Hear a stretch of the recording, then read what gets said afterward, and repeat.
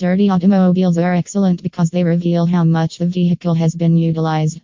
However, this only works on dirty cars or those that appear to have been used off-road, as seen by mud splats around the wheel arches, etc. However, the problem is that most dirty cars don't look like this. They look neglected and untidy. It is the state that my car tends to get to no matter how often I use it, and so rather than find a forest rally stage to take part in, it inevitably brings to the point where I decide to wash it. According to Behzad Bandari, there is some proper way to wash and clean a car. The following is intended as a guide for those of you who are new to the world of motoring and, as a result, to the world of keeping your car clean, or for those of you who believe you are not cleaning your vehicle correctly. First of all, try and find a spot where the washing process won't be interrupted by falling leaves, etc. Next, read the instructions on your car's shampoo bottle and get a pail of warm soapy water ready. However, for the time being, set the bucket aside.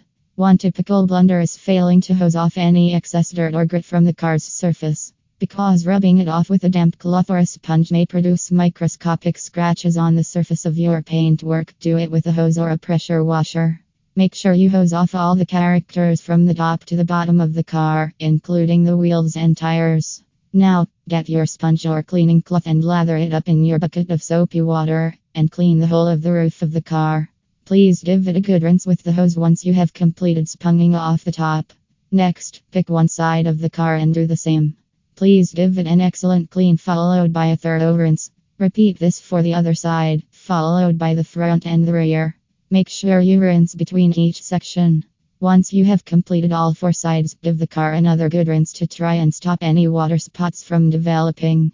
After rinsing, take a towel or chamois leather and thoroughly dry the surface by laying it flat against the paintwork and dragging it across the surface. You may want to rinse a towel or leather in a bucket of clean, warm water before squeezing it dry and repeating. Do this for the whole car, starting with the roof before doing all four sides, starting at the top and working your way down. Behzad Bandari, now give the windows a good clean all around using some glass polish and a rag after making sure the surface is dry.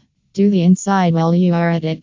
If you have any metal or chrome on your car, give it special attention and a good rub with a cloth to polish away any water spots, says Behzad Bandari. You can get cleaning supplies from almost anywhere. One good tip I heard was not to use car cleaning cloths from the pound shop as they tend to leave bits everywhere. A plain old cotton t-shirt is ideal from there for use as a drying rag.